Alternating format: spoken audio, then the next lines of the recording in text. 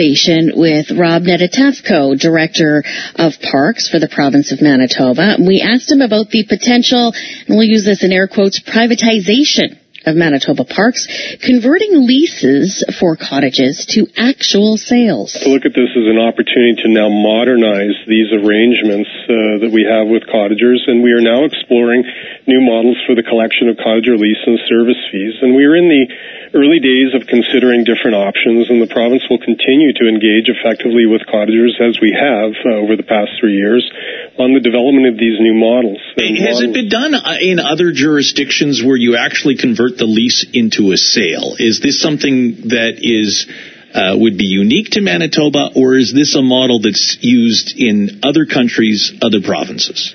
What is unique to us here, Richard, is that we have the greatest number of provincial park cottagers in provincial parks. We have more cottagers and parks here in Manitoba than anywhere else in the country. We have 6,200 cottagers, and the majority of those are leases. I can't speak to other jurisdictions at this time by way of other processes for the sale of leased land, but it's certainly something that's been brought up by our cottage stakeholders and a concept at this time for us.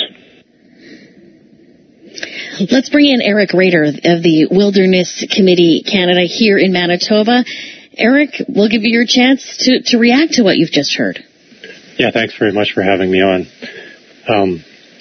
Well, first off, I guess I don't want to spend too much time debunking what he's just said, but the notes, the explicit documents that were published say that it's government direction to sell park cottage lots, and we've just published that data on our website. It's the thing that the NDP tabled in the legislature on Monday, so the data's right there. The other piece was that the mandate letter from the Premier to the Minister says private investment in provincial parks. So these aren't our words, the words from the government in the request for proposal. The consultant document recently were monetize and cost recovery, and the Wilderness Committee and a majority of Manitobans, from what we've seen, they don't support privatization of parks. The parks are a service that should be public. A public service needs to be funded. But hang on, Eric. You're going into the rhetoric. The big deal here is that people have had leases for years and years and years, and what they're saying is that they're going to convert that in the opportunity to actually buy those cottages on a long-term basis. That doesn't mean the entire park is being privatized. It's just really getting some more money for otherwise very inexpensive leases right now.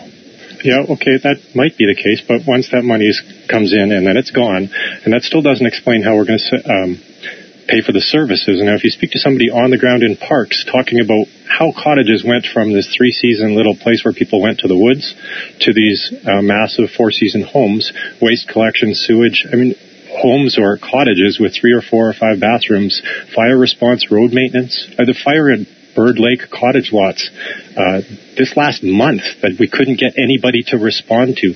The services in the park for cottages are really tough, and if we sell those cottage lots, we still aren't paying for those services. We still have to pay for those services. So this is the government trying to respond to people wishing that they could have bought cottage lots instead of leased cottage lots. Well, that's a privilege to have that cottage lot, and after we sell them, the costs that are going to be incurred by the public are not going to go away. This is not an answer. So is this a concern that these lots will be sold off, or is this a concern that there should be more regulation of what is built on these lots? Well, the government is bringing this up, right? We aren't bringing it up, but yeah, if you want to drive through the Whiteshell and look at what is allowed to be built, what is built versus what is allowed and what should be built, you'll realize that we've overdeveloped cottage lots in our provincial park, and it harms our water quality, our wildlife, the experience of being in a park. So yes, we definitely need more controls, but we're again getting distracted. The vision is that we need more parks and we need more funding and we need more services, and that's what Manitobans want. Not the few people who have the privilege of the experience of having a cottage in a provincial park, but that's what the majority of Manitobans need. So what's the solve, Eric Rader? Well, actually, a cottage lot in a provincial park is a really expensive endeavor. And if you don't want to deal with the cost of that, then you'll have to buy a cottage lot outside the park, and there are thousands of those available, and you can do what you want on your own private land.